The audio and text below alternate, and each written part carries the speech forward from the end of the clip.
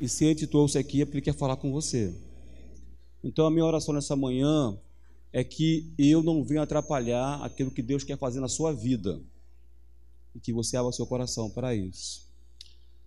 Pai de amor, muito obrigado por esta manhã, muito obrigado por esse dia especial, Senhor, domingo, Pai. Muito obrigado porque o Senhor tem nos despertado para estar na sua casa. Muito obrigado por cada família aqui representada, Senhor. Muito obrigado, Pai. Eu quero te pedir, ó Deus, por aquilo que o Senhor tem para comunicar conosco, por aquilo que o Senhor tem para comunicar com a sua igreja, que eu não venha atrapalhar o teu mover, Senhor. Que nossos ouvidos espirituais venham estar atentos e abertos, que o nosso coração venha estar humilhado e quebrantado, ó Deus, para receber a tua palavra e ela venha frutificar, Senhor. Nesse momento nós repreendemos todo espírito maligno que tenta roubar esse momento da palavra, que tenta roubar a atenção. Nós o repreendemos em nome do Senhor Jesus. Os irmãos podem assentar nesse momento e pega a sua Bíblia e abra em Atos, capítulo 20, que vamos ler a partir do 16. Livro de Atos, 20, 16. Todos acharam? É fácil de achar, né? Atos 20, e nós vamos ler o verso 16. Se você puder manter a sua Bíblia aberta, seria bom que nós vamos discorrer um pouco mais sobre outros versículos. Vamos nos deter hoje nesse capítulo de Atos, sendo que a partir do verso 16. Atos 20, 16 fala o seguinte: porque já Paulo tinha determinado passar adiante de Éfeso, para não gastar tempo na Ásia. Apressava-se, pois, para estar, se lhe fosse possível, em Jerusalém, no dia de Pentecostes. Então vamos parar por aqui, vamos começar a partir desse verso. Eu creio que a maioria dos irmãos que estão aqui presentes conhece um pouco da vida de Paulo. Sabe um pouco quem Paulo era. Paulo foi, a meu ver, o maior evangelista, foi o maior teólogo, o maior missionário, o maior plantador de igreja. Em toda a história do cristianismo não teve um homem que pregou tanto e abriu tantas igrejas quanto ele. Nenhum escritor foi tão conhecido e teve as suas obras tão debatidas quanto a de Paulo. Um homem que teve uma vida totalmente transformada pelo Evangelho, totalmente. Nós conhecemos Paulo antes de Cristo e depois de Cristo. Um homem que anteriormente ele era um perseguidor implacável do cristianismo, a ponto de matar alguns. A partir do momento que ele tem uma experiência de conversão, ele passa a ser defensor e propagador desse Evangelho.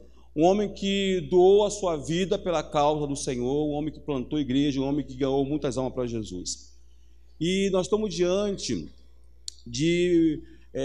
do homem que fez algumas viagens missionárias. Era um plantador de igreja, né? Ele plantou igrejas na Galácia, na Ásia, Macedônia, Acaia. Um cara bom. Por onde que ele passava, ele ou plantava uma igreja, ou então ele ia e estruturava uma igreja que já estava ali. Se você caminhar um pouquinho para trás, e aí no capítulo 19, você vai ver uma narrativa de Paulo que diz que ele tinha ficado 3 anos na Ásia, e principalmente na igreja de Éfeso.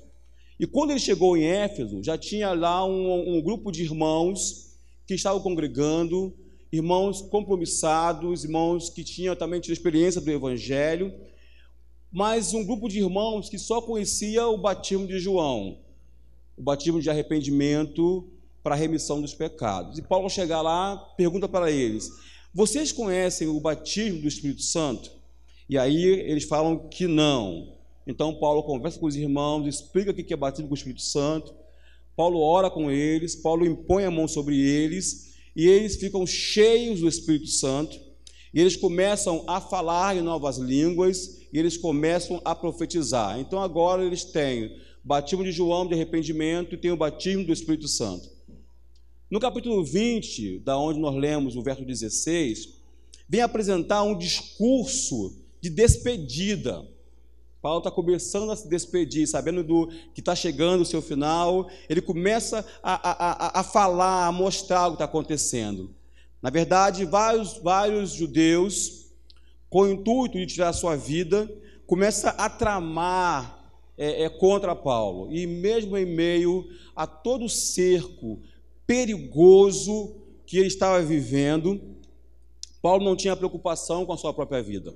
Ele tinha preocupação em difundir o evangelho, em abençoar pessoas. Ele continuava na sua viagem missionária, muitas vezes a pé, outras de barco, mas ele continuava.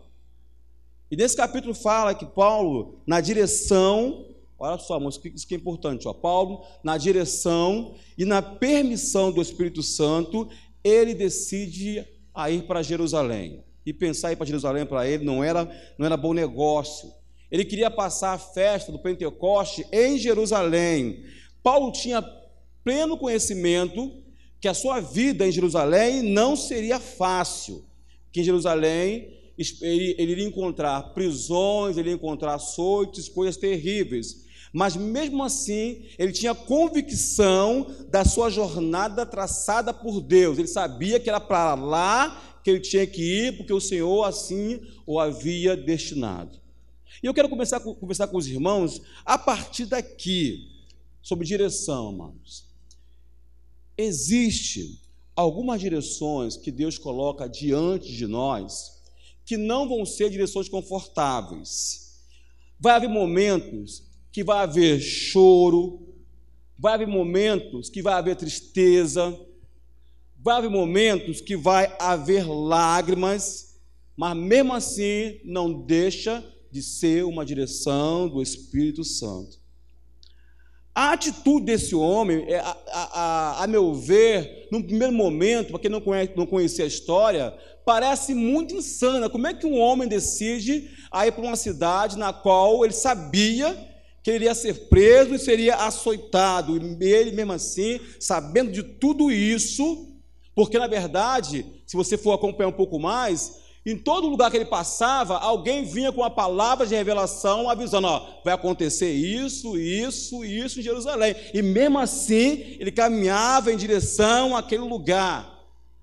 Parecia que Jerusalém, a olho de qualquer pessoa, seria o pior lugar para aquele homem ir. Mas mesmo assim, ele decide ir para lá. O pior lugar para a gente, para Paulo, era o melhor lugar, melhor caminho. Mas como assim, pastor? É assim, dessa forma, amado. O pior caminho que pode existir em nossas vidas é aquele que não é traçado por Deus. Pode ser o caminho do melhor amigo, pode ser o caminho da melhor religião, pode ser o caminho do autoconhecimento, pode ser um caminho agradável, pode ser um caminho mais rápido, mas se não for traçado por Deus, é o pior caminho a ser tomado. Não importa se nele vamos ter lágrimas, amados, não importa. Não importa se vamos ter aflições, não importa se vai ser um caminho de muita renúncia, de renunciar o eu, de renunciar à vontade, e não importa se vai ser um caminho de perdas. O melhor caminho é aquele que é traçado por Deus. E Paulo, ele tinha plena convicção disso. O mais importante para ele, e ele buscar para si, era fazer a vontade de Deus. Não importava qual seja a dor. Nós não vamos buscar aquilo que vai nos fazer felizes, aquilo que vai nos tornar realizados, mas temos que buscar aquilo que Deus traz para nós, porque aquilo que Deus traça não nos fará dano à nossa alma, talvez até faça dano ao nosso corpo físico, mas a nossa alma não. E Paulo sabia que ele iria encontrar perseguições, Paulo sabia que ele ia achar muitas dificuldades, mas ele de forma alguma procurou criar atalhos. Não, vou por aqui, não, vou fazer passar por aqui, não, não, ele não criou atalhos, ele foi em direção à vontade de Deus. E muitas vezes, amado, aqui nessa igreja, nesta casa a qual eu pertenço e que eu amo, Nós cantamos canções belíssimas, inspiradas, que falam de vontade de Deus, que eu quero fazer a sua vontade, que eu quero fazer o seu propósito. Mas será que estamos cantando realmente com o nosso coração? Será que realmente nós queremos fazer a vontade de Deus? E se a vontade de Deus venha a ser que sejamos assaltados, que sejamos afligidos, que apanhemos, para que o nome dele venha a ser glorificado, será que eu e você estamos dispostos a seguir no caminho de Deus, mesmo que pareça difícil? Essa é a pergunta dessa manhã. No verso 17, você lê comigo aí, fala o seguinte, de Mileto mandou a Éfeso chamar os anciãos da igreja.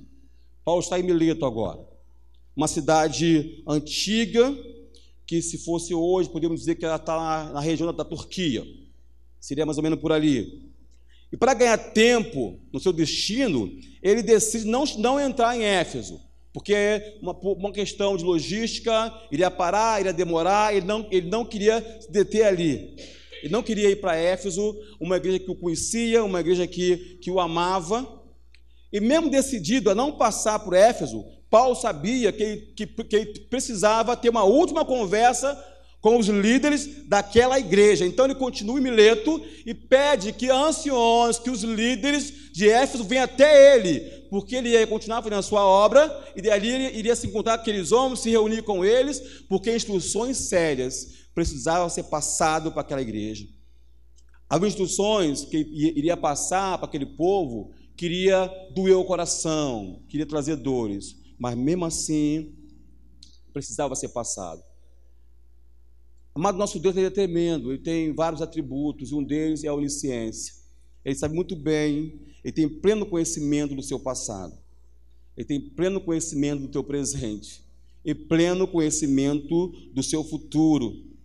E você sabia que Deus ele fala conosco coisas que vão acontecer ainda?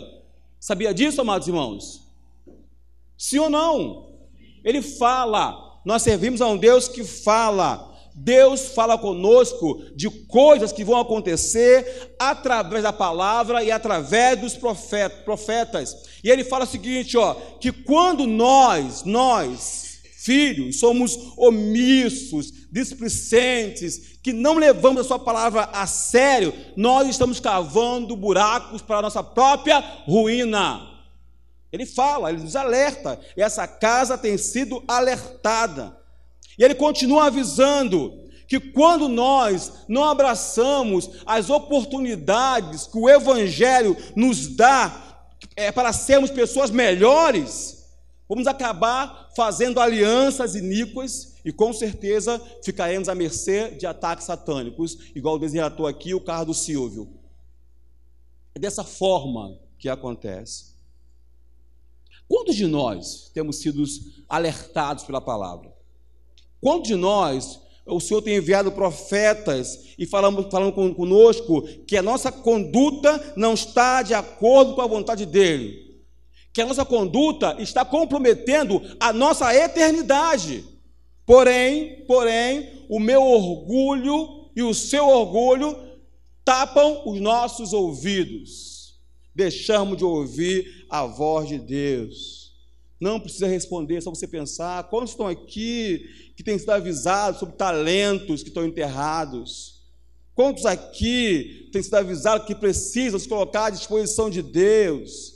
E a palavra sempre avisando, vocês não são trigo, vocês não são joio, vocês são trigos, então não ficam agindo como joios, e continuamos agindo como joios. E sabemos qual vai ser o destino. Quantas vezes nós temos ouvido: arrependei-vos, arrependei-vos, arrependei-vos. E Deus continua falando, amados. Ele não para de falar. E Paulo, ele chama aqueles homens para conversar. Chama para uma conversa. Homens que ele havia ensinado, homens que ele havia discipulado. Homens que Paulo impôs as mãos, e homens que foram cheios do Espírito Santo, e Paulo os chama para falar verdades. Deus não brinca, toda vez que Ele te chama é para falar verdade. Verdades que você precisa ouvir. verdades que nós precisamos viver. Deus não brinca, amados. Nós é que brincamos. Deus é o mesmo. E a igreja de Éfeso, ela precisava entender isso. Aquela igreja estava vivendo o ápice do evangelho. Era uma igreja missionária, era uma igreja promissora, porém uma igreja avarenta. Crescimento de igreja, número de pessoas, não quer dizer que esteja fazendo a vontade de Deus. Sucesso não quer dizer que estamos fazendo a vontade de Deus. E Deus continua falando: arrependam-se, arrependam-se, arrependam-se. Essa é uma palavra não só para Éfeso, é para cada um de nós que somos igreja. Nós somos igreja. Essa palavra é para nós. No verso 18 fala o seguinte: e logo que chegaram junto dele, disseram: vós bem sabeis que desde o primeiro dia em que entrei na Ásia, como em todo esse tempo, me portei diante de vós. Paulo está dizendo o seguinte: 3 anos eu estive com vocês, 3 anos eu ensinei. Então você me conhece, sabe como eu sou, a minha índole. Você sabe que eu não brinco com coisas sérias, que eu sou zeloso, sabe do meu amor, sabe da graça que habita em mim, sabe do Espírito que está sobre mim. E eu conheço cada um de vocês, eu conheço as aflições que vocês têm. Paulo está dizendo: não é qualquer pessoa que está falando, é alguém que convive com vocês, que ensinou, que discipulou vocês. Paulo está dizendo: a minha palavra tem peso, a minha palavra tem peso. E começou a falar com aqueles irmãos. Uma palavra dura, né? Difícil de se ouvir. No verso 19 ele fala assim: ó, eu servi ao Senhor com toda a humildade e com muitas lágrimas e tentações, pela cilada dos judeus me sobrevieram. Paulo está dizendo: eu não sou covarde. E nós cantamos aqui hoje, né? Ser valente, né? Ser valente, ser valente. Eu não sei se vão perceber. Alguém esteve aqui domingo passado? Só esses irmãos. Então, veio pouca gente no passado, irmão. Vocês estão faltando muito o culto, amados. Eu vou perguntar de novo: quem estava aqui domingo passado? Realmente está faltando muita gente aos cultos. E domingo passado, assim como hoje, nós cantamos a música Ser Valente. Ser valente. A gente canta, a gente pula, a gente se alegra. Mas será que estamos realmente sendo valentes? Enfrentando aquilo que o Senhor coloca na nossa frente, para nós realizarmos, para nós fazermos. E Paulo está dizendo: eu não sou covarde, eu não vou fugir do propósito de Deus, eu vou enfrentar aquilo que eu tenho para enfrentar. O que será que Deus colocou para você enfrentar? Você está seguindo em frente? Está caminhando? Nós temos que ter coragem, amados. Coragem para vencer as ciladas de Satanás. Coragem para dizer não às tentações. Coragem para vencer em Deus as muitas perseguições que nos são colocadas todos os dias. Se eu for conversar com cada um aqui, eu tenho certeza que você está vivendo um momento de perseguições, de ciladas, de incerteza, mas você precisa ter coragem em Deus. Tem decisões que você precisa tomar, e você sabe disso, que você precisa criar coragem para tomar em Deus. Pare de procrastinar coisas na sua vida, amados. Pare com isso. Deixar para frente, achando que algo vai acontecer.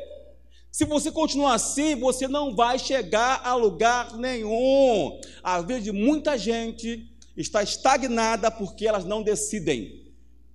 Não decide. Entra ano, sai ano, e elas ficam na mesma, esperando que algo aconteça. E não vai acontecer enquanto você não se movimentar. Enquanto você não levantar e sair do lugar e seguir em frente. E Deus já te disse por diversas vezes: ser valente, corajoso e siga em frente. Profetas vieram aqui e falaram: siga em frente, mas nada, continuamos parados, estagnados. Continuamos com medo de agir, com medo de ser levado, com medo das afrontas que virão, com medo das guerras que iremos enfrentar, que iremos passar. Mas se você estiver sendo guiado na direção do Espírito Santo, você vai passar por todas essas provas, por tudo isso, porque João disse, maior é o que está conosco do que o que está no mundo. Quem crê nisso, amados? Quem crê nisso? O que está com você, amigo, é maior. Você crê que Deus está contigo, querido? Você crê que Deus está contigo? Então por que você está paralisado até hoje, amado? Por que você não segue em frente?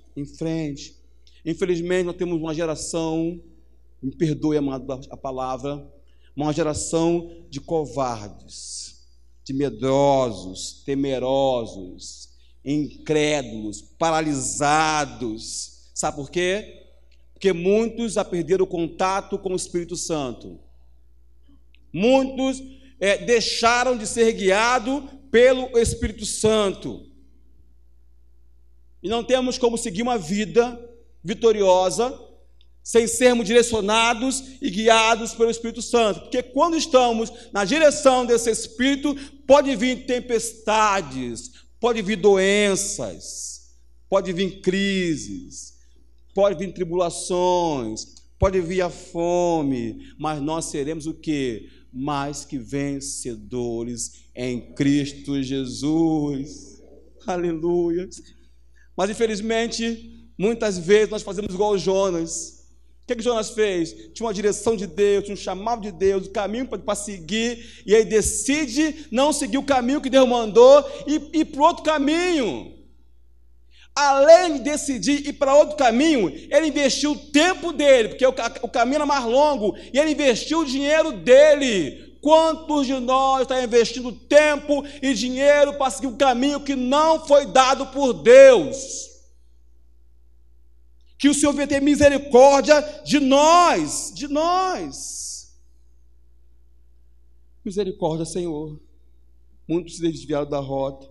E Paulo, ao conversar com aqueles homens, anciões, líderes, ele chama e fala assim: vocês sabem da minha moral, da minha conduta, da forma que eu sirvo a Deus, mesmo em meio a cilada, mesmo em meio às tentações. Isso para nós é um aprendizado essa manhã, como que estamos servindo a Deus em meio a tantas dificuldades que eu e você estamos vivendo na presente data. No verso 20 e 21, ele fala o seguinte, como nada que útil seja, deixei de vos anunciar e ensinar publicamente pelas casas, testificando quanto aos judeus como aos gregos a conversão a Deus e a fé no Senhor Jesus Cristo. Ele diz o seguinte: tudo que vocês vão precisar aprender, eu já ensinei. Tudo que você precisar para passar por isso, eu já te ensinei. E Deus não deixa de ensinar nada, mano. Nada. Já falou contigo, já te ensinou, já te mostrou qual é o propósito, já te mostrou qual é o caminho que você deve seguir. O que acontece conosco é que quando o Senhor está ensinando, nós deixamos de prestar atenção na aula. Deixamos passar. Estamos desviando a nossa mente com coisas fúteis, com coisas pervertidas. O nosso coração amargurado e corrompido não deixa que a boa palavra entre no nosso coração e produza frutos. Então nós precisamos deixar a nossa soberba de lado. Amados, eu, pastor Silfar, os pastores dessa casa, nós temos pedido misericórdia para não sermos soberbos nem orgulhosos. Mas nós sabemos de quantas palavras de Deus têm sido liberadas desse altar, amados. Nós sabemos. de como Deus tem usado pastores, diáconos, líderes, cada um que sobe nesse altar para pregar, não importa qual seja o dia, se é domingo ou se é quinta-feira, nós sabemos que Deus tem falado com a igreja. E você sabe como é que Deus tem falado contigo em particular, não somente aqui desse altar, mas muitas vezes na sua própria casa, quando você começa a falar, a orar, a buscar a palavra, o Senhor vem e Ele te fala, mas por que continuamos com os ouvidos tapados? Aí você fala assim, pastor, mas comigo Deus não fala. E eu te digo o seguinte, se Deus não fala contigo, é porque você não está lendo Bíblia. Quem tem Bíblia, por favor, amigo? Levanta, por favor, para mim aí. Não importa se ela é papel, se ela é digitalizada, não importa. Se ela não tem smartphone, não importa. Queria que você agora louvasse o Senhor pela Bíblia. Que você pode usar ela em qualquer lugar que você tiver. Tem países que você não pode fazer isso. Você sabe disso. Você pode usar em qualquer lugar, abrir em qualquer lugar. Então, como que Deus não fala contigo? É só você sentar em algum lugar e abrir e ler. É Deus falando.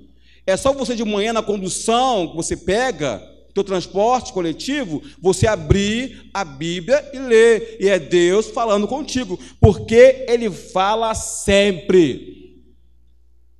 E é essa palavra, amados, que nos fortalece no dia a dia. É essa palavra que nos capacita. É essa palavra que nos direciona. Então, por que estamos afastados da palavra? Porque é Deus falando. É a palavra que nos leva, nos conduz a uma vida reta, a uma vida de santidade. E Paulo fala assim para eles, eu não fiz acepção de pessoas. Eu preguei a palavra para todos, para todos. E quando você vai ver a história de Paulo, você vai ver que Paulo, ele tinha dois fundamentos pelo qual ele se baseava, dois fundamentos pelo qual ele pregava. O primeiro, arrependimento para com Deus. O segundo, fé em Jesus Cristo. Essa é a base da pregação de Paulo. O arrependimento.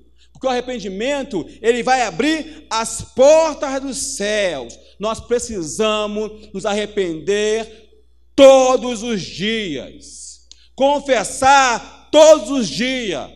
Arrepender do que pensamos, do que falamos, do que sentimos. Arrependimento todos os dias. Arrepender das atitudes erradas que tomamos todos os dias. Precisamos nos arrepender, sim. Muitas vezes, nós estamos achando que estamos fazendo a coisa certa, só porque eu quero que aquilo ali seja certo. Então, o Espírito Santo vem e fala assim, você está errado, não faça dessa maneira. E é justamente nessa hora que eu preciso quebrar meu orgulho, mas eu não quebro o orgulho e eu continuo naquela direção. Aquela hora de eu me arrepender, pedir perdão, mudar o caminho, mudar a rota, mas eu persisto ali.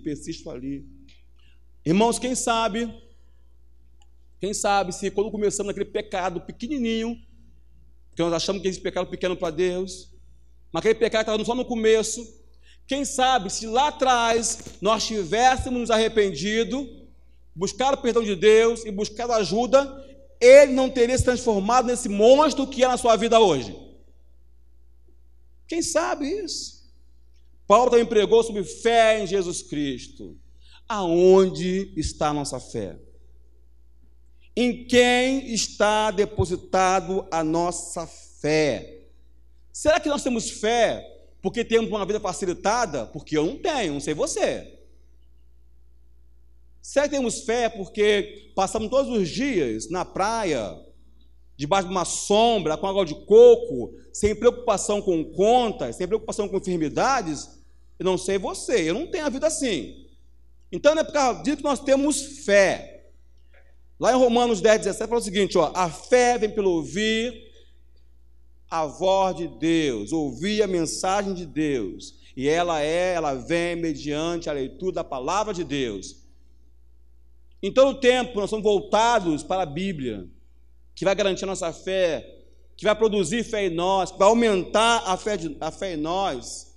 Hebreus 11, verso 1 fala: a fé é o firme fundamento das coisas que se esperam e a prova das que não se veem. Isso é fé, amado. Você não está vendo acontecer. A fé me leva a não olhar o problema.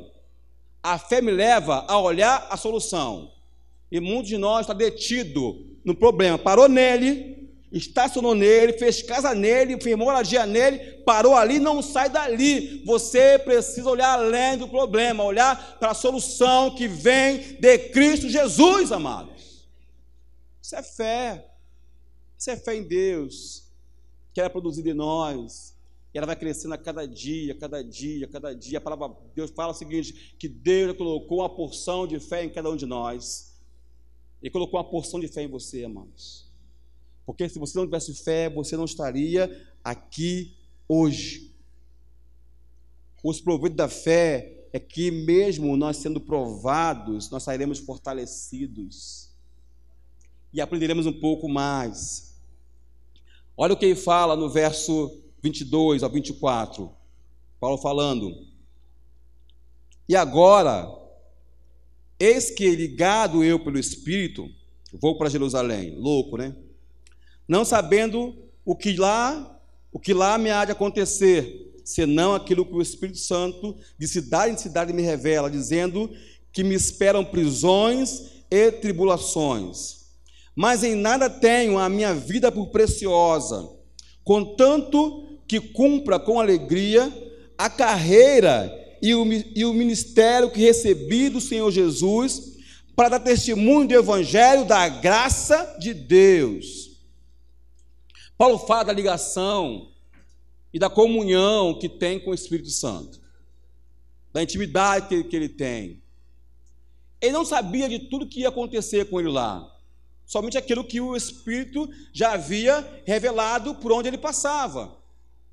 Mas o que o Espírito já tinha revelado não eram coisas boas, eram coisas ruins. E como eu falei, eu quero repetir isso, quero enfatizar isso mais uma vez, o Espírito ele continua falando. Ele fala para todos, crianças, jovens, adultos, anciões, ele fala sempre. Ele sempre fala aquilo que vai acontecer, vai te alertando, te mostrando o que vai acontecer. E você precisa ir se alimentando e confirmando a palavra. E se ele fala, amados, é porque ele quer algo especial contigo. Ele tem um propósito especial com você, com a sua vida. Então, aquilo que Deus falou contigo, aquilo que está sendo criado, aquilo que está sendo gerado no seu coração, não é da sua cabeça. Aquilo que está no teu coração está sendo gerado pelo Espírito. Então, continue nesse caminho. Continue se entregando a Ele, dedicando a Ele, não importa o que vai acontecer. E Paulo fala, de nada eu faço questão, ou tenho a minha vida como preciosa. Nem a vida Paulo tenha como preciosa. Satanás, nosso inimigo, o capeta sem vergonha, nosso inimigo, ele é ardiloso. Vocês percebem que eu falo com uma raiva do demônio, você sabe o que eu falo, né? Eu vi alguns aqui se rindo, né? Amados, ele apronta sempre. Ele apronta sempre. Nós começamos o seminário aqui na quinta-feira, amados. 10 minutos antes de começar o seminário, parou um carro ali na porta da igreja, do outro lado ali, de uma árvore, e desceu um carro bonito, grande, Messias viu toda a cena, o cara desceu, olhou para cá, viu na porta da igreja, não teve medo disso, parou e arreou um despacho do outro lado. O capeta não está brincando, amado. Ele não está brincando. E ele é o quê? Ele é ardiloso, ele é sujo, ele é oportunista. E ele vai tentar nos pegar, nos atingir. E sabia em que área que ele vai nos atingir? Naquela área que nós temos como precioso.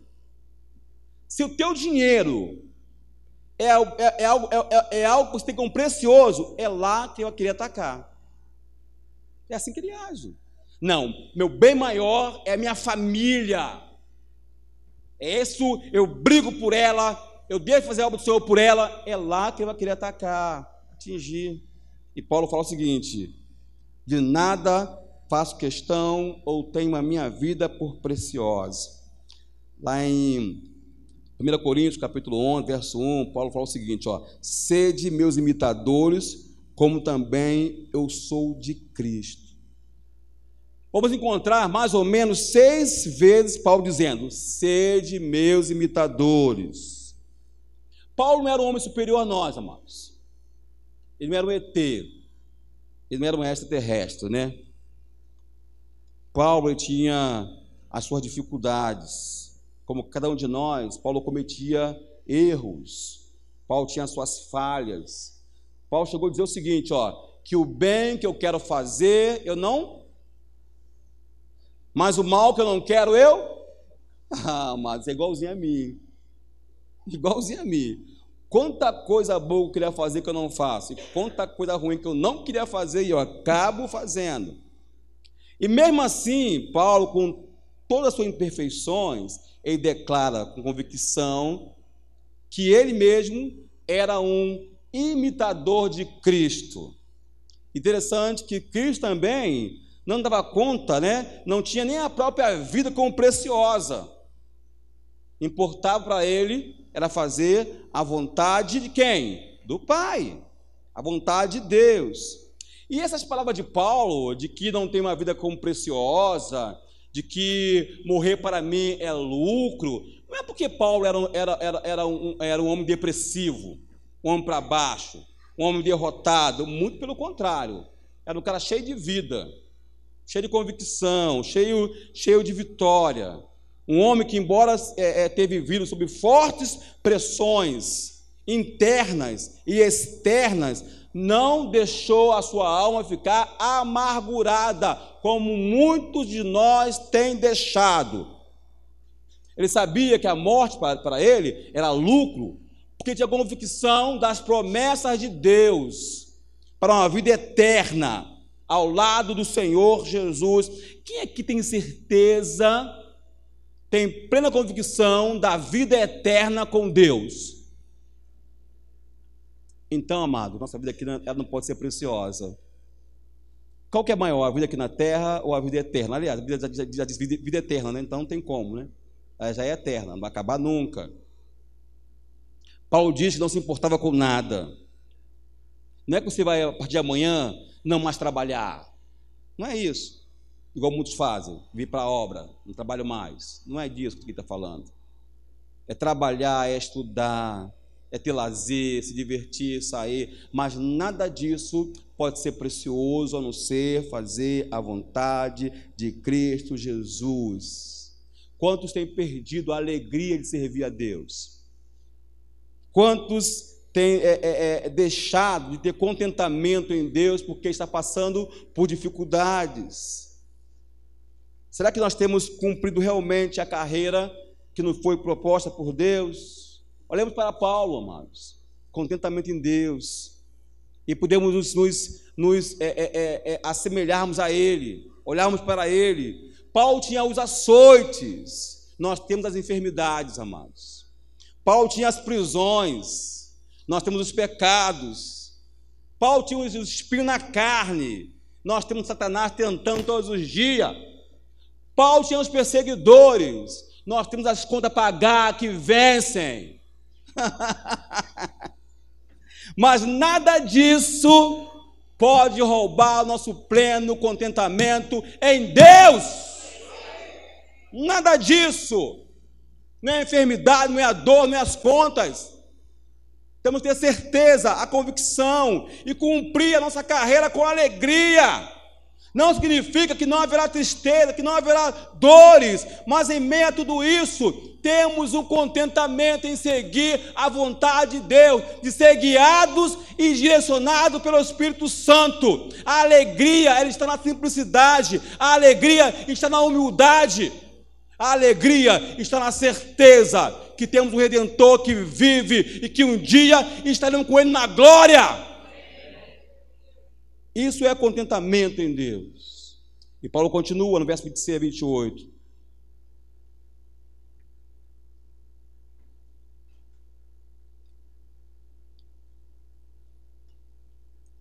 Ele fala: portanto, No dia de hoje, vos protesto que eu estou limpo do sangue de todos, porque nunca deixei de vos anunciar todo o conselho de Deus. Olhai, pois, por vós e por todo o rebanho sob o Espírito Santo vos constituiu bispos, para apacentardes a igreja de Deus, que ele resgatou com o seu próprio sangue. A mensagem de Deus para aquela igreja e para nós também é o seguinte: alguns vão cometer erros, alguns vão sair do caminho, porém eu não tenho culpa sobre nada disso, porque não deixei de anunciar a palavra. Deus sabe dos nossos erros, amados, antes mesmo de nós cometermos.